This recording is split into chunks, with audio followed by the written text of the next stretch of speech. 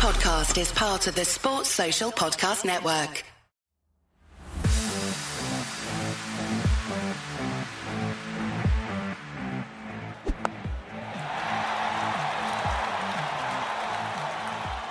Hello and welcome. I'm going to keep going with day 7,458 of the now, I think we're actually in the third millennia. This World Cup's taken that long. But today we had, well, it wasn't exactly a close game, but it got very interesting, but for all the wrong reasons. If you're Sri Lankan. Yeah, they broke all sorts of records. What, including that this podcast is going to be longer than Sri Lanka's innings. What? Yeah. Yeah, and if they decided to bowl, but not if they'd carried on bowling the seamers. Yeah, I know. Yeah, they were at one point, were in line for the lowest ever one-day international score. Of 36, which is held by Canada. Which, I mean, yeah, fair enough. The biggest defeat ever in a one-day international is 370 or something. But I don't think they were ever quite in line for that. No. They've got, I think it's the fifth biggest ever one-day international defeat. I think it's the biggest by first-tier nations or whatever. Yeah. It is one hell of a hiding. And to make matters even better, as Johnny pointed out in our group chat, Sri Lanka beat us. Not just beat you, thumped you. if we'd have played against India today, how we played against Sri Lanka, we'd have got a minus score. Is this like indoor cricket where you actually go backwards? Yeah. Yeah, like kids' pairs cricket. Each time, I reckon if they'd have carried on playing that as an innings, Sri Lanka could have got, because you say it's -5. Sri Lanka are technically only on 5. Yeah. So I reckon if they'd have bowled the full quota of overs, Sri Lanka could have got a minus number. Yeah, I think so too. which would have been astounding to watch. But just a bonkers day. What did you think of the game, Huge? So let's talk about it on a slight positive. What did you think of India's batting? Very good. I mean, I was quite surprised to see Rohit Sharma get skittled early doors off to be fair, a very good ball. Yeah. I think that settles the debate about who is the best opener in the Cricket World Cup. Quinton de Kock is firmly in the first place right now. Why? Because Rohit Sharma, to be fair, has exactly the same as Quinton de Kock did against England in this fixture. So yes. And he's still 140 runs ahead of him. But yeah, I mean, the class of Shubman Gill and then Virat Kohli took over. Just so calm, collected, saw out the swinging ball early doors. Very disappointed to see both of them get out close to 90s. The class of Shreyas Iyer then comes in. Absolutely. I've been very skeptical about Iyer for all sorts of seasons and reasons. And today, he's made me firmly eat my words. I was thinking he's not got his place. I would have had, Sumukai and Surya Kumar Yadav in before him. And he looked like he didn't know which end of the bat to hold when he was batting. So he's not been great this tournament, to be fair, has he? He's probably the one person in that India side that you go, right, he hasn't been in great nick. That's where Hardik's coming in, right? I think. Well, he gives them that fifth bowler option, doesn't he? Sixth bowler option, sorry, if he does play there. Yeah. For not a big man, Shreyas Iyer hits the ball a very long way.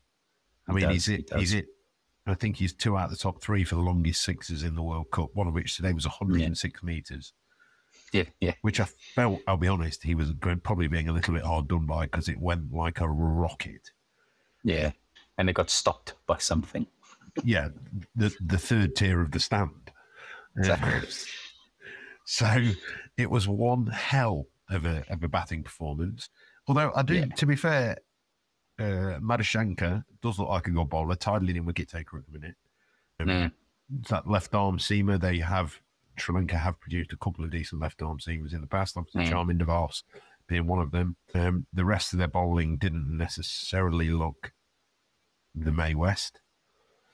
And then the Indian seamers decided to put on an absolute swing and seam bowling exhibition. Yeah. I mean, Jesper Brummer set it up first ball of the game. I don't know. Michael Vaughan said it on the radio commentary. That's getting every right-hander in the world out. Yeah. I don't even think. I think even the. Why did you review it? Even the dead ones wouldn't have hit that. Like, even with extraterrestrial powers from heaven, if you believe in that kind of thing, they wouldn't have laid a duke on it. Yeah. It's also the most pumped up I've seen Sriraj.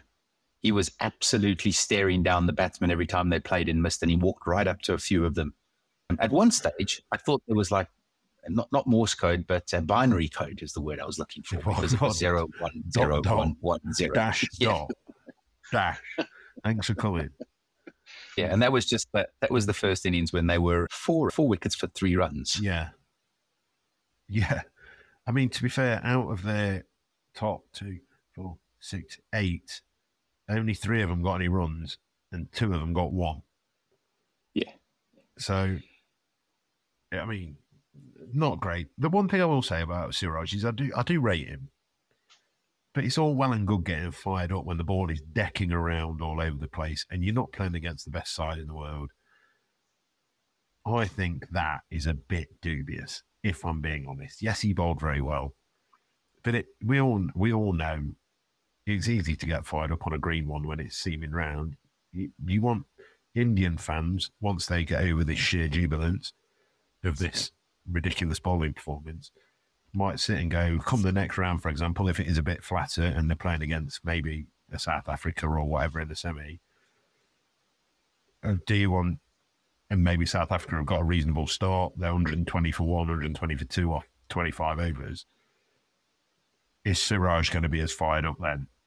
You hope he would be. You hope he would be. And as an Indian fan, you'd like to see that. Him running in, bowling like that. I know it's slightly different conditions, but no doubt he's very talented. But I mean, the poor left-hander Chartik Aslanka was getting the death stares from all death scare, and he's on 1 off 24 balls. And he goes up next over, unfortunately, to Mohammad Shami, caught to Ravinder Jadeja at point, which is one of Shami's another wickets. I mean, how did they drop him? I don't understand how Shami did not make. Do you reckon he's even talking to the selectors still? He's just doing that at them constantly. Yeah, exactly. As they walk past. Yeah, I mean, he's played 3 games. He's now 6th leading wicket taker to the other guys that have played 7 games or 6 games, and he has the fine average of just over 6 runs. Going for 94 runs in total. How the hell did he not get selected for the beginning of the World Cup? I mean, we thought we had some selection problems. I mean, surely that brings people into question more when they're not picking that bloke. I mean, we can't get a man to take a wicket. But they're just thinking, well, yeah, we'll leave him on the bench.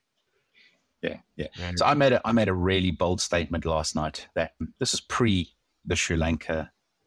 Oh, I don't even know what it's called on Super Brew. It's not a thrashing. It's a triple, quadruple thrashing. Yeah, 300 runs. Yeah, it's three thrashings. That I think South Africa will beat India 2 out of 3 times. I now think it's 2 out of 4 times after today's performance. I mean, that's now India through. I think yes. That's pretty much nailed on. Have a shifty look at the table. Well, South Africa are through as well, aren't they?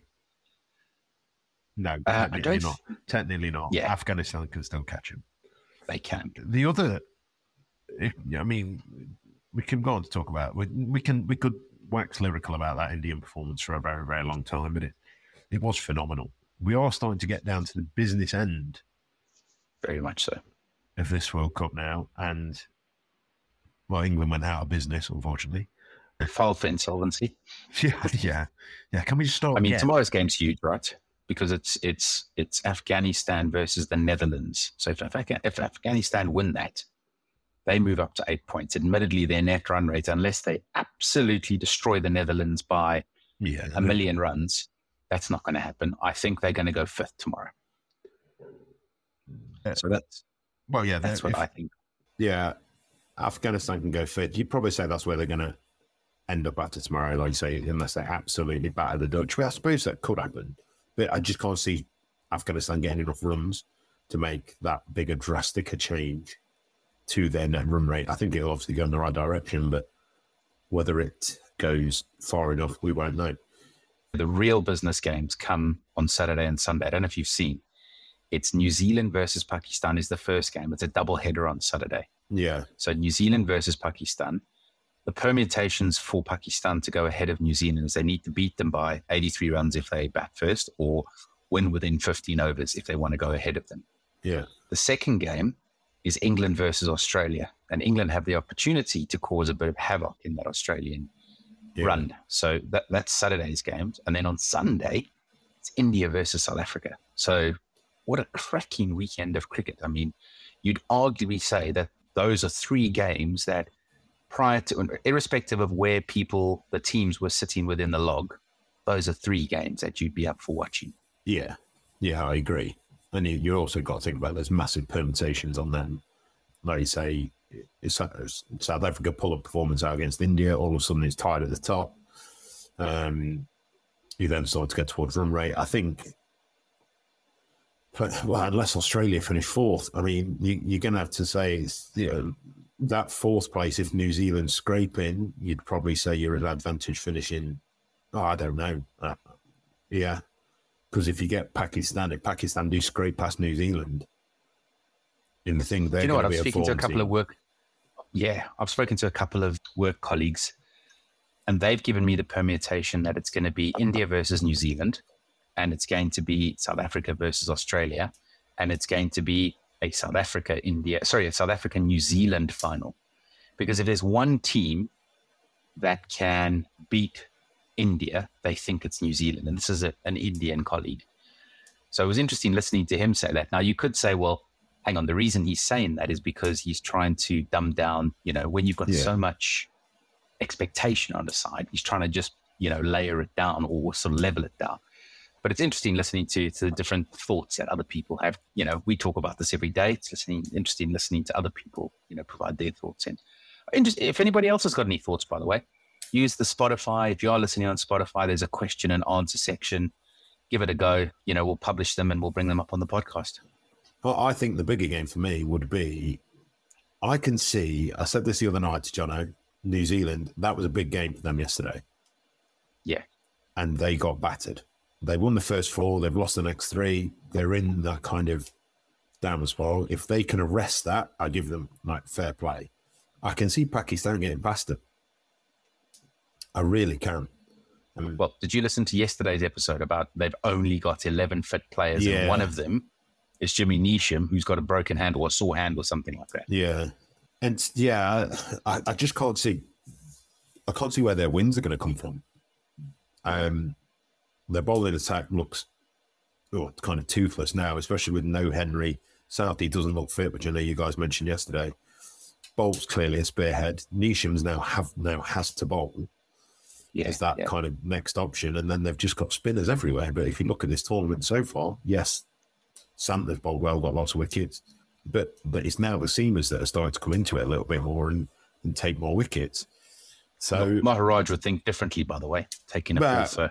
Yeah, I mean, you've got the three, haven't you? Really, you've got Maharaj, you've got the leggy from Australia that I can never remember his name, Zampa, and then Santner are the three that have kind of the three spinners. But then you look at the rest, and it's all Bumrah, Shaheen Shah Afridi, Katsia's up there.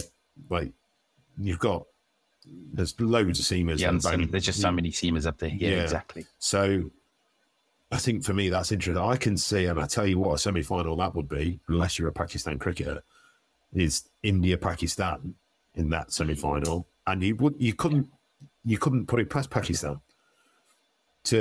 Can you imagine being a Pakistan cricketer being more fired up for a game in front of 130,000 people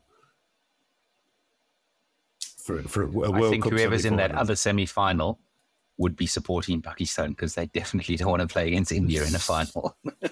Well, no other reason, no allegiances or anything like that. It's just I don't want to play against India in a final. No, but that would be a hell of a result for Pakistan given where they've been. Yeah, and it wouldn't surprise me at all to see that. It wouldn't surprise me at all. Totally agree. Do you know what? After this weekend, there's no real big games that I think are going to make a difference. I mean, it's Sri Lanka, Bangladesh, Afghanistan, Australia, England, the Netherlands, New Zealand, Sri Lanka, possibly, South Africa, Afghanistan, Australia, Bangladesh, England, Pakistan, India, Netherlands. And then 15th of November, we start with the semi-finals. You'd say potentially no real England-Pakistan game, potentially. Yeah. Like when you're talking about those guys that potentially finish in fourth, I'd say the other three now, England, India, South Africa, Australia. Yeah, I agree. Especially with who Australia have got. England? They're playing England this week. Yeah, they're playing England, but then you'd argue that, okay, they're possibly going to beat Afghanistan. You'd back them to beat that, and you'd back them to beat Bangladesh. Yeah. So, I mean, even if England beat them, I still think they'll be, up there. Yeah, exactly. We were mocking them at the beginning of the tournament, going, shall Qantas Air pick them on the way back with the Wallabies? Wow. Yeah, I mean... it should have been British Airways. Well, yeah. They do that. There's that Star Alliance thing, isn't there? I'm sure they could work it out. Yeah, exactly. So, cool. But no, so it's starting to get a little bit exciting. Not necessarily in terms of competitiveness of games. We've had the two. They might be it. But in terms of permutations of what sides can do, what is starting to get a little bit exciting. So yeah, here's on to a bit of a weekend of cricket. Sounds good. Catch you then. Cheers, Robert. See you later, man. Bye.